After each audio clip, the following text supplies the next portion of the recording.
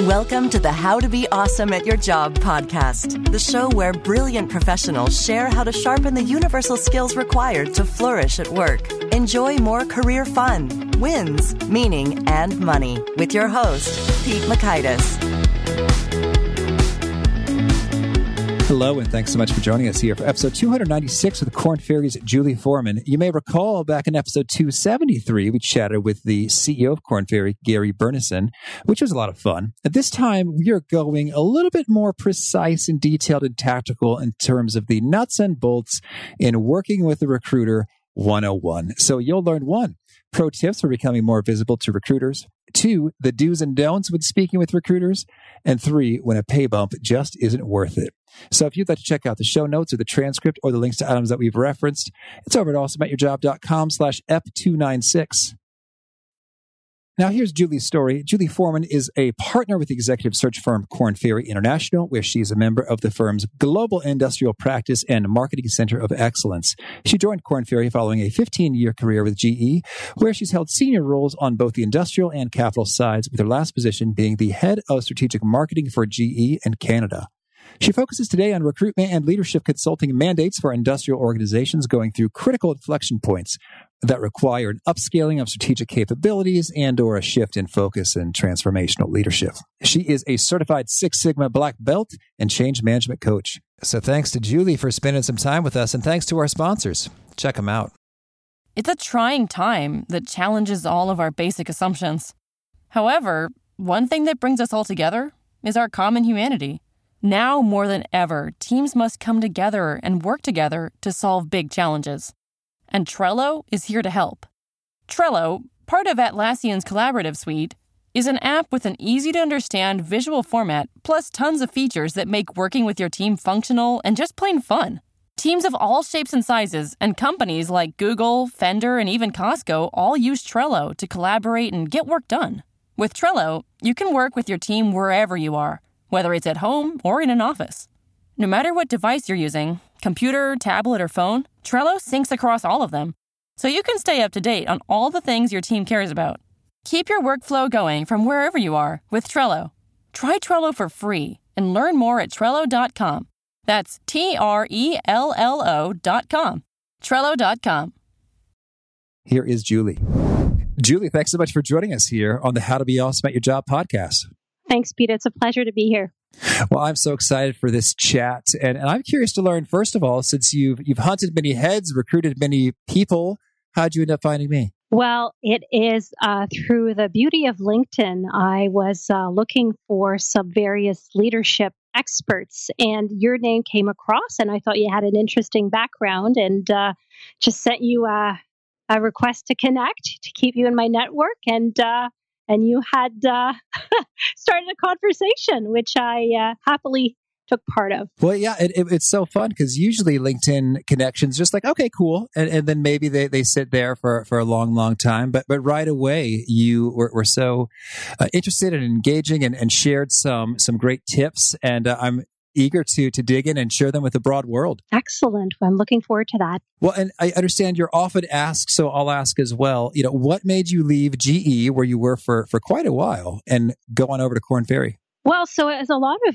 people in the executive search business, sometimes, some of them, they've grown up in the industry, others have come from management consulting, and others like me have had an executive career before. And in my case, although I loved GE and spent many years and had an awesome time, at one point I live in Montreal, and with the company's evolution, there just weren't any more roles that I thought would be my next step here. And so I had to take the leap of faith and follow one of my ex-colleagues who I happen to love and who sometimes know me better than I know myself, and thought that this would be a perfect job for me, a perfect follow-on career. And he is right. It is great. It leverages a lot of the skills that sometimes I think I didn't even know I had myself. So it's a lot of fun every day. And I get to work with one of my great friends. So that's an added bonus. Absolutely. And I have great respect for Korn Ferry. We had your CEO in episode 273. And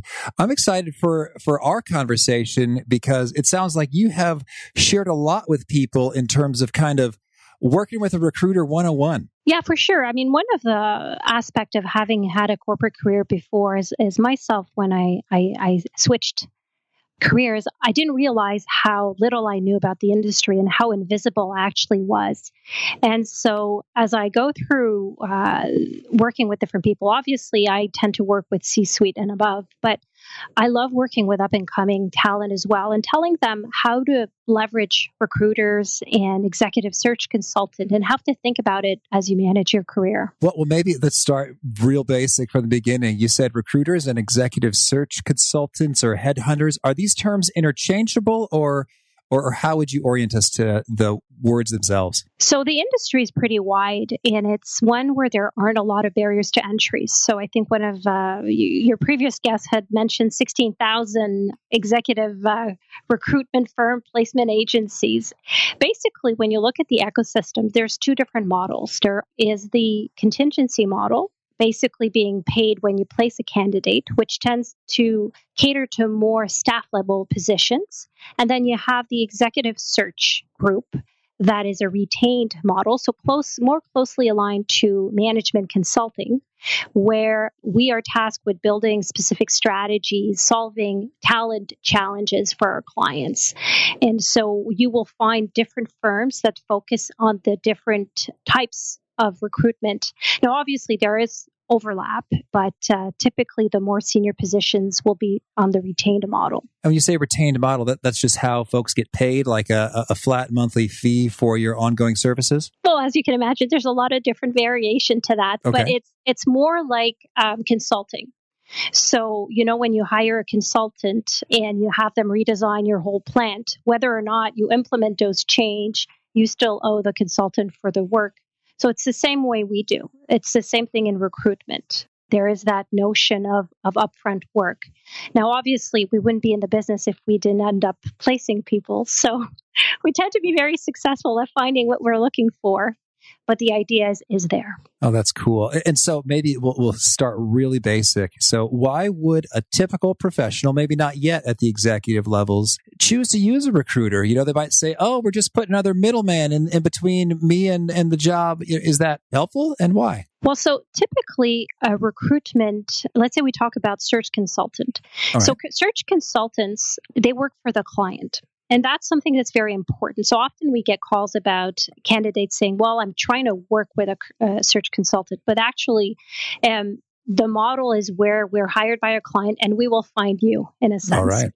When you are more at earlier in your career, more of a professional level, then it is worth it to think about who I want to work with, because at a contingency level, a lot of the value that these consultants bring is knowing the candidates and being able to present them quickly to the clients, because there is that element of speed. Okay. And so then I'm thinking, if I am a professional and I am getting some inbound requests or information from a recruiter, how do I kind of know how to sift through that a little bit and know, oh, is this someone who it has really cool opportunities or not as cool opportunities, or you just have to kind of, get deep into the conversation to know? Well, the first mistake that I always see people make, or most people make, is that they are on a search mode only when they are actually looking for something, when they are not happy, when they want to move, when in reality, the conversation about your career should be ongoing. So when you get these calls, when you get these opportunity to have a conversation, you should take them. Have a conversation, learn what is out there, learn what these firms are working on, get a sense for what clients are looking for in candidates, and always make sure that you know the market in which you are. So knowing which firms are the ones that you definitely should strike up a conversation when they call, and that you should get to know. Okay. And there is a nice listing in a Forbes article that I'll put in the show notes. Any other kind of resources you might recommend to get oriented a little bit to, who are the names, who are the players? And you said they'll find you, but if we Want to find them? What should we do? Well, you mentioned it. So there's a list there, and those lists, and I think on the website you'll share, there is both the professional recruitment and also the executive recruitment. Most of these firms will have an area where you can upload your information so that you are on their radar. So that is something that's very important. The other part is also looking around you. So when somebody has a new role, ask them, was there any headhunter involved, any placement agency? And try to get their feedback for the level of service and whether that you felt, the experience that you felt as a candidate. And that's something that's really important, using your network. But most of all, I think it's about being receptive. Sometimes people feel that if I dare to answer recruiter, I am breaching this loyalty I should have to my employer, and I am, will be tempted to do something that I do not want to do. Well, that's kind of not true, right? This is just about talking about your career opportunities that may or may not appeal to you. And it's important to have those conversations. Okay. Well then, how would one make themselves more findable? I understand there's a LinkedIn feature that explicitly says I'm open to chatting with recruiters. Or what do you recommend? Well, LinkedIn certainly is something that a lot of people use. So making sure that you have a very professional LinkedIn profile, and there are tons of resources out there that explains how to do it. But that's certainly a number one. And not just listing the title, it was really giving an idea of what you've done, what you've accomplished. That's really important. That's certainly a first part. Making sure that your resume is up to date and ready. Not just as I'm going to write up my resume as because you want to find a new job, but because you're ready to, if you want to engage in something, that you have it ready and at hand. Okay, and so you said there's a number of these LinkedIn resources. I'd love it if you could, name one or two, and maybe just a couple quick do's and don'ts that you see all the time. Sure. So the first one is making sure that when you describe your position or the positions you've had in the past, you're not generic. A lot of people, they write their accomplishment or their responsibility in such a generic term that it could be anyone. And so it's important that you think about, what is my value proposition? What have I done that is valuable to an employer, and how can I create the feeling that somebody wants to call you and learn more about you, because that's what LinkedIn's all about. The other thing, make sure you have professional pictures. That's always very important.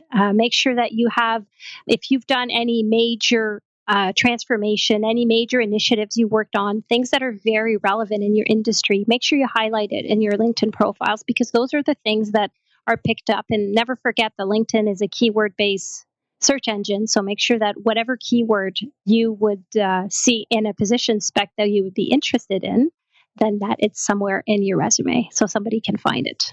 Okay, so then it sounds like we talk about generic versus specific and the initiatives and transformations, that there could be a fair bit of content, a pretty hefty word count then on your LinkedIn profile. Any thoughts on, how much is too much? Well, I think you need to put enough to be able to create the curiosity. You have to bring enough to distinguish yourself from others. Obviously, you don't want to have a 5-page LinkedIn profile, but you want to put enough.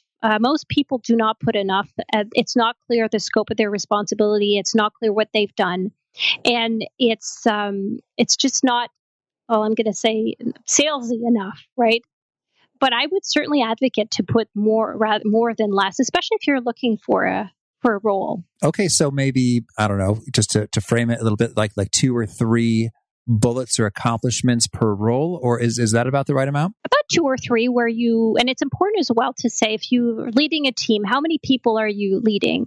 If you have a sales responsibility, give me a scope of how much. If you have, for example, you're working in a specific vertical or industry, what is that experience? If you've worked with major clients, what are the types of clients that you've worked with? If you're working in sales and you've done channels, through channels, which channels do you know?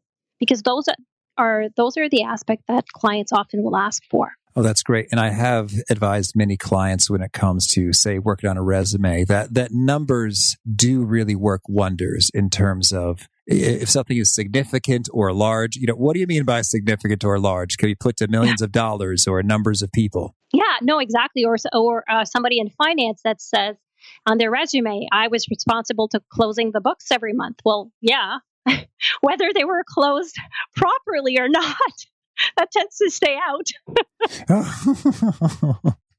Certainly. Well, and I think that, specifically for a moment, folks in accounting roles, I think sometimes those resumes are kind of tricky to showcase that some real results in terms of we kept things moving well and appropriately and sensibly and according to GAAP and nothing broke. It is kind of doesn't have as much of a flash or an enticing element as discovered acquisition opportunity that yielded $200 million of transaction or something.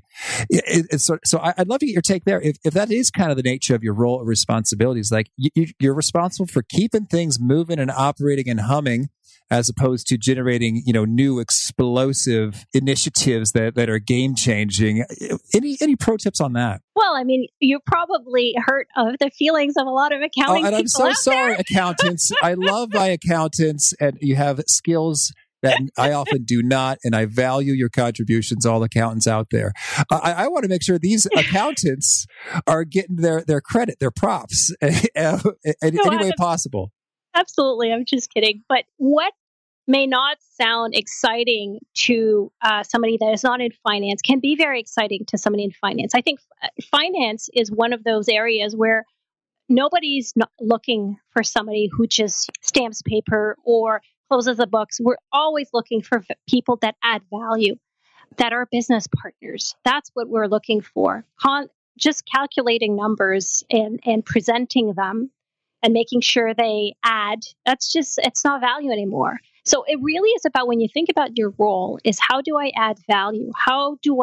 What I do every day distinguishes me from somebody else? And why would somebody want to hire me and not somebody else? And if you have no answer, I would say, change it. Do something, think about how you can change it up, challenge yourself to go above and beyond, and find those bullets that are going to go on LinkedIn and make a recruiter say, hey, I'd love to get to know this person because they've just done what my client is really looking for. I really like that turn of phrase there, find those bullets, because that is powerful both in terms of representing yourself to the outside world, but also the internal representation for promotions and performance reviews and those kinds of things is to proactively seek them out. And in college, I was maybe a little bit of a prestige hound in the pejorative kind of interpretation of it, or a very shrewd strategic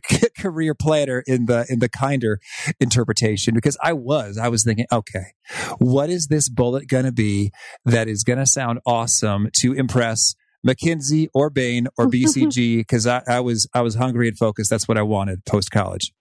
No, it's managing your career is certainly about creating those experiences that are going to impress people. But more and more, managing a career isn't something that's linear. We tend to, before, it used to be you need to impress your boss.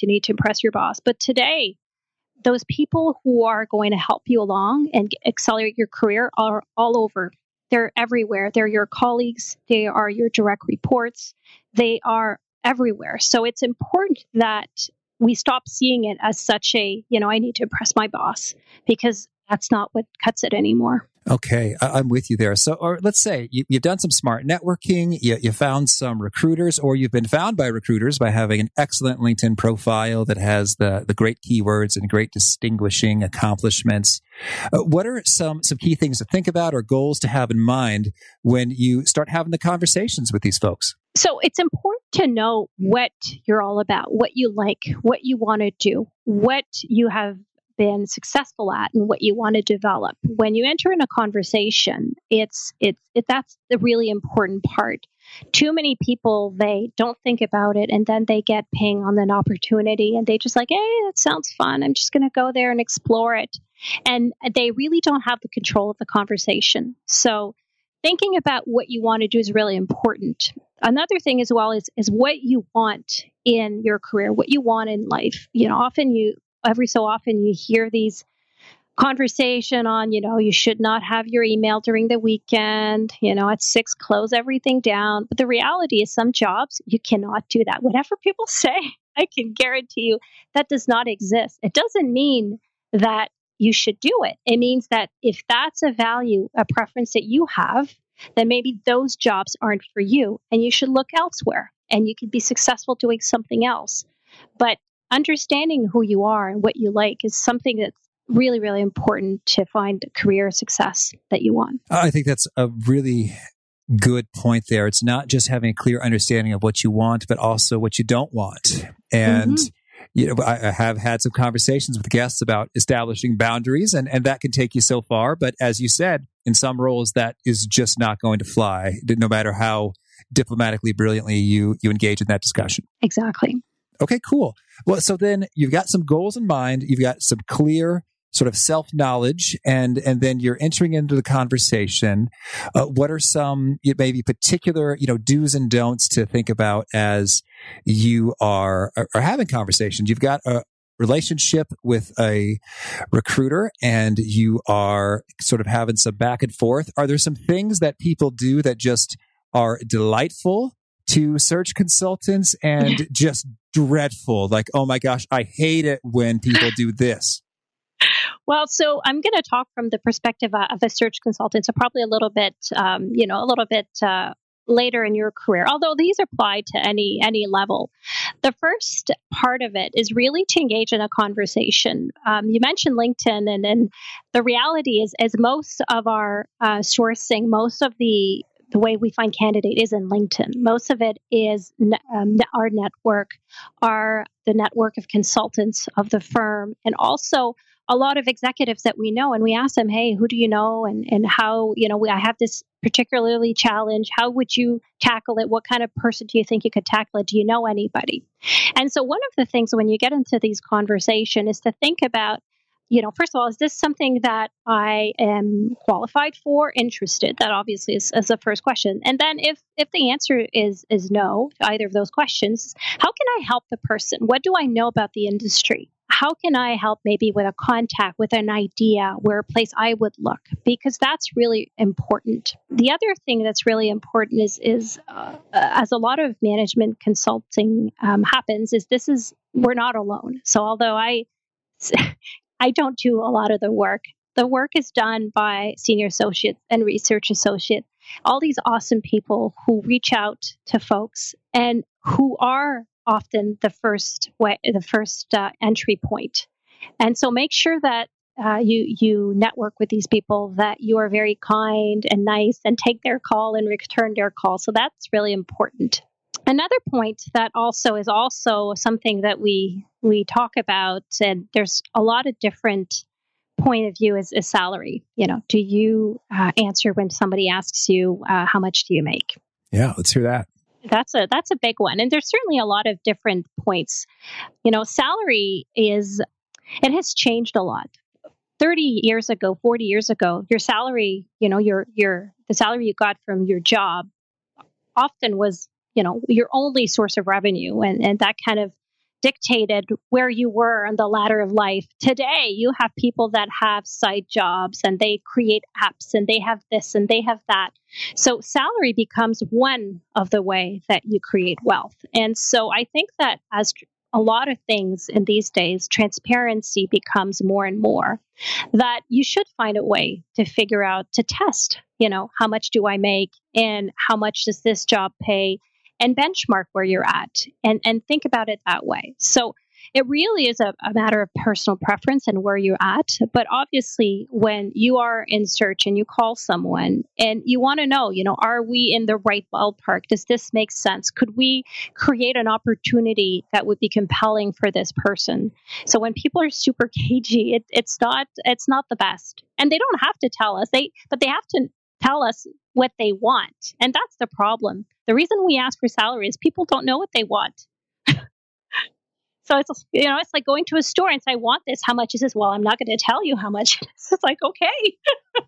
So it just doesn't work. So either you say what you make, if it's actually allowed, because certain U.S. state now prohibits it, or you say, you know what, this is what I'm looking for. This is the range what I'm looking for, and you have to have the confidence to say it. So I've heard that tip shared, and it resonated with me when asked the question, what are you currently being paid? The appropriate answer is, I am targeting a range between X and Y. So it's a little bit of a dodge, but I think it still accomplishes the goal you spoke of, is I need to know what works for you. Absolutely. And you need to know, how do you relate? And when you have these conversations, it's a good time to ask, hey, I'm at this point. Does it make sense? What do you see? Not obviously with everybody who calls, but when you've established that relationship, when you have this person you've spoke to 2-3 times and you've met them, you can ask. I mean, it doesn't change anything. At the end of the day, whatever offer you get, you can say no. But the problem is people think that, that whatever's put in front of them, they just have to take it. I think that's very wise. And I want to dig a little bit more into, you said people don't really know what they want. Could you be a little bit more specific in terms of maybe precise questions within that realm of what do you want that you often see people just don't have answers to? Well, I think a lot of people, they start in a career, they get paid a certain amount, and they don't talk about it at all. And so they have no idea whether or not they're fairly paid for what they do.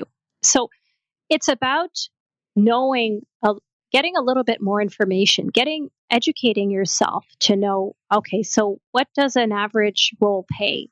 And sometimes getting a 5,000-10,000 raise is not worth changing the job, but sometimes having that information helps you think about or give you the confidence the next time you're in front of your boss and you need to negotiate that raise.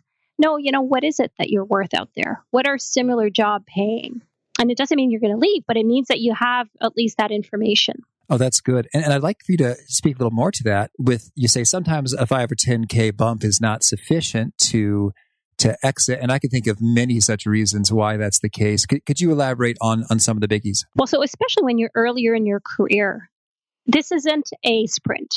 It's a marathon. So you need to think about what is it that you want to develop? Where do you want to go? And what is the best environment to develop that? And is it worth $10,000 if you just leave what you have and go? Sometimes you're not in the right environment and you need to leave and you're not going to reach your goals where you are. But saying that just money is enough to motivate a move is rarely the right decision. It needs to be a package. So getting back to your question, you have a support environment in your role where they are coaching you to get to the next level. You're an industry that you're passionate about, and you've worked many years to develop, let's say, a clientele, and it's just starting to work out for you.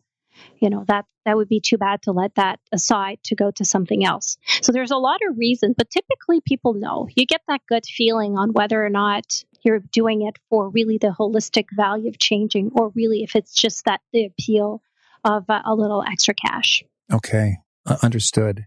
Well, and I'd also like to get your take when it comes to, you said we're looking at keywords, and does it seem to have a fit based upon, distinctive experience? I also want to hear from you in terms of, are there some things associated with attitude or demeanor or some sort of other universal things, like regardless if I am trying to find someone in marketing or finance, or if it's in airlines or high tech, everybody loves a candidate who blank. Could you fill in some of those blanks? So the number one attribute I would say is somebody who's agile. And agility is about the ability to take everything you've learned in the past and kind of rearrange it to deal with a new situation. The reality is the world is unpredictable. Nobody knows what's going to happen. There are shocks every day. And so you can't be prepared for everything that is going to come in front of you.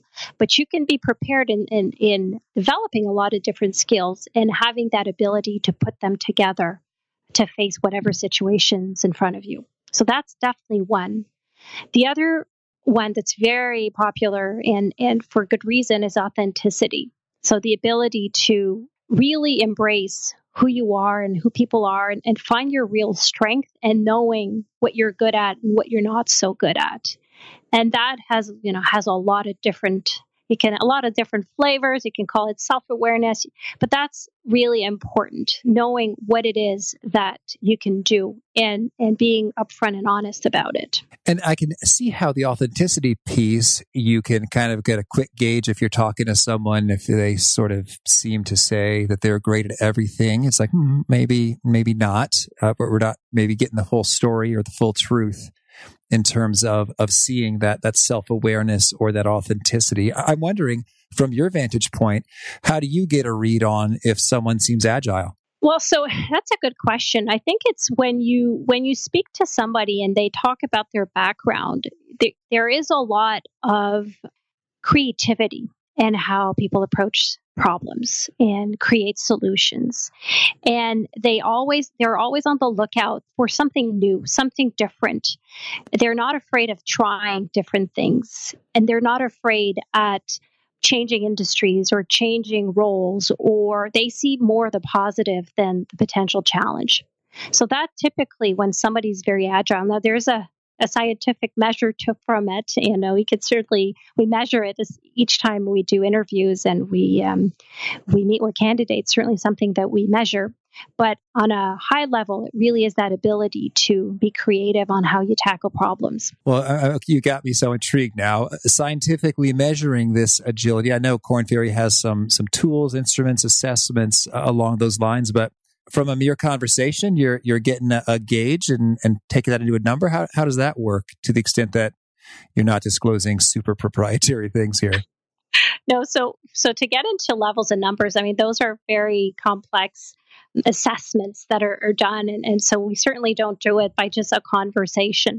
But I mean, you get a feeling. I think it's the feeling of, when you think about those contests on around the world and you're a team of two and you have these challenges that you're not too sure about. I think it's Amazing Race. Well, who would you like to be on with Amazing Race? Who would you feel that, whatever's thrown at you, you will kind of manage it through?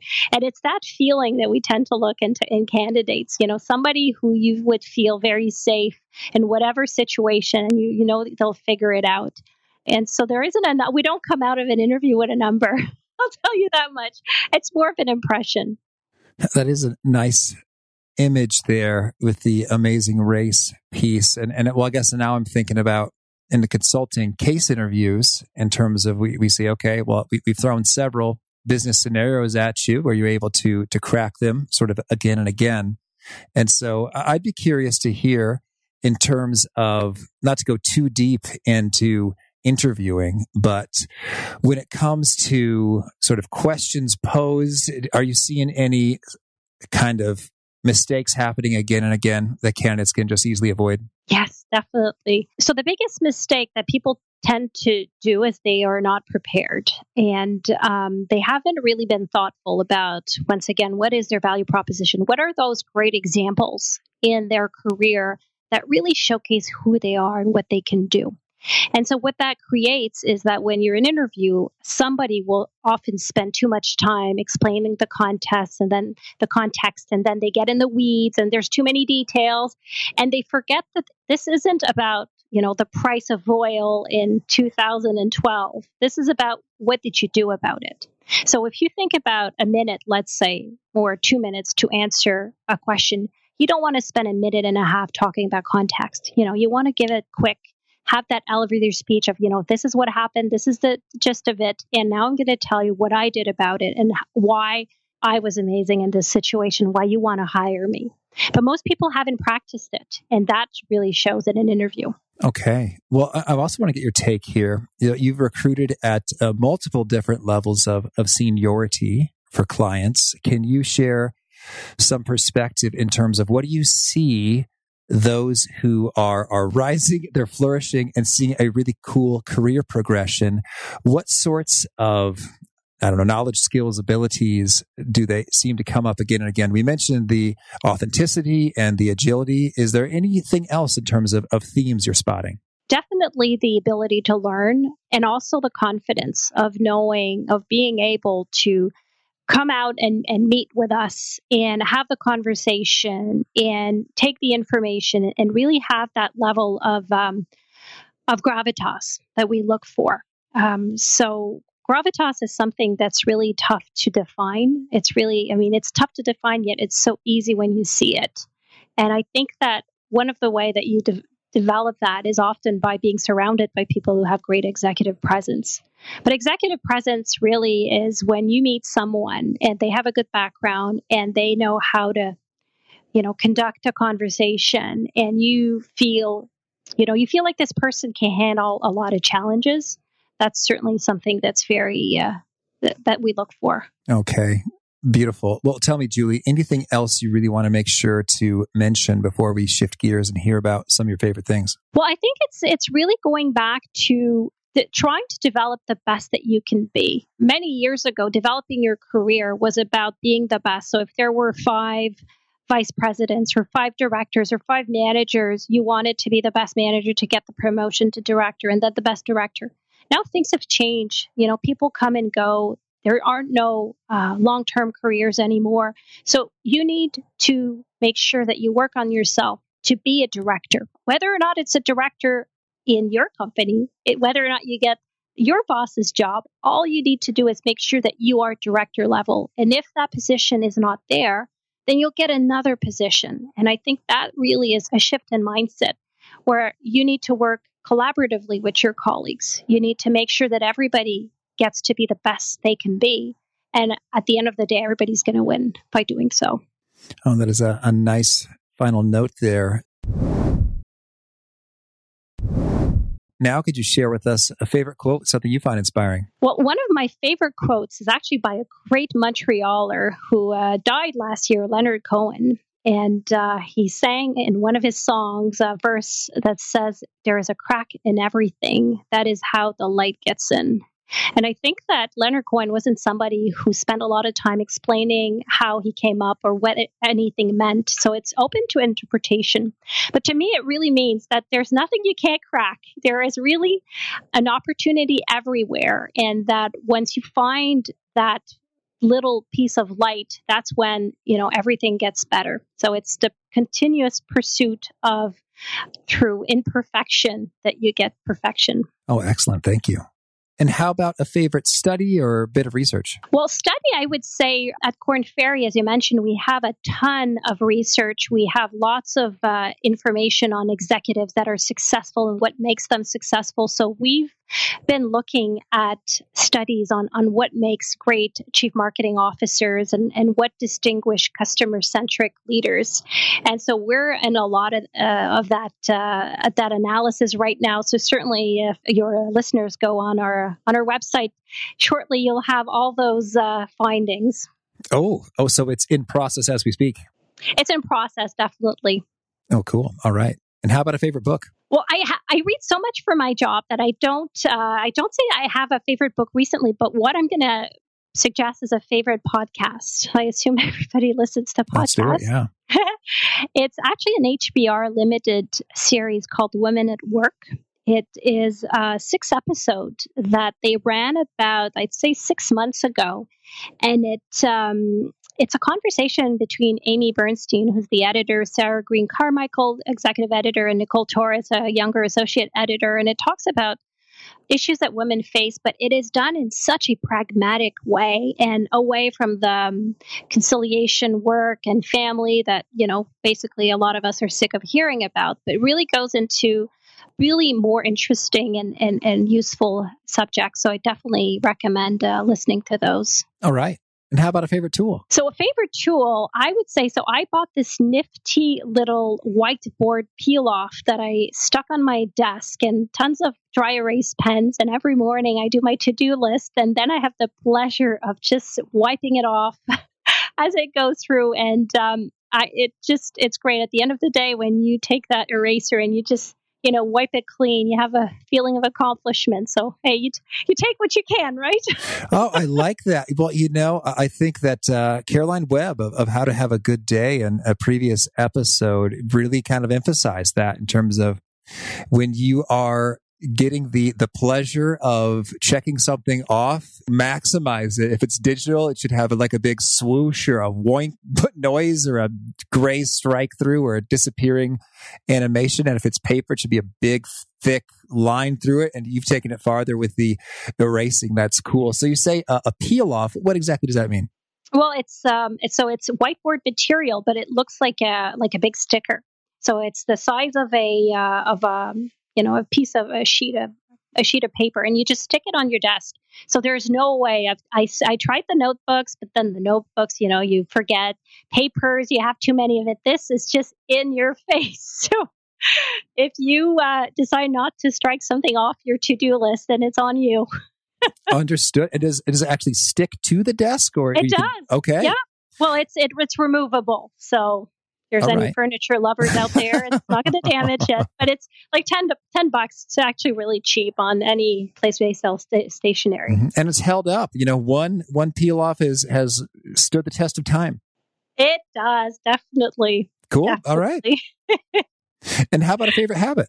The favorite habit, I'd say, is going paperless. So I have my iPad and Apple Pencil, which I absolutely adore because I can't get into the habit of typing everything. I still love to write. And going paperless is something that's really great for me. It allows me to carry all my notes everywhere. It keeps them confidential. And I think that's really something that takes a little bit of getting used to, but now it makes for a much cleaner desk.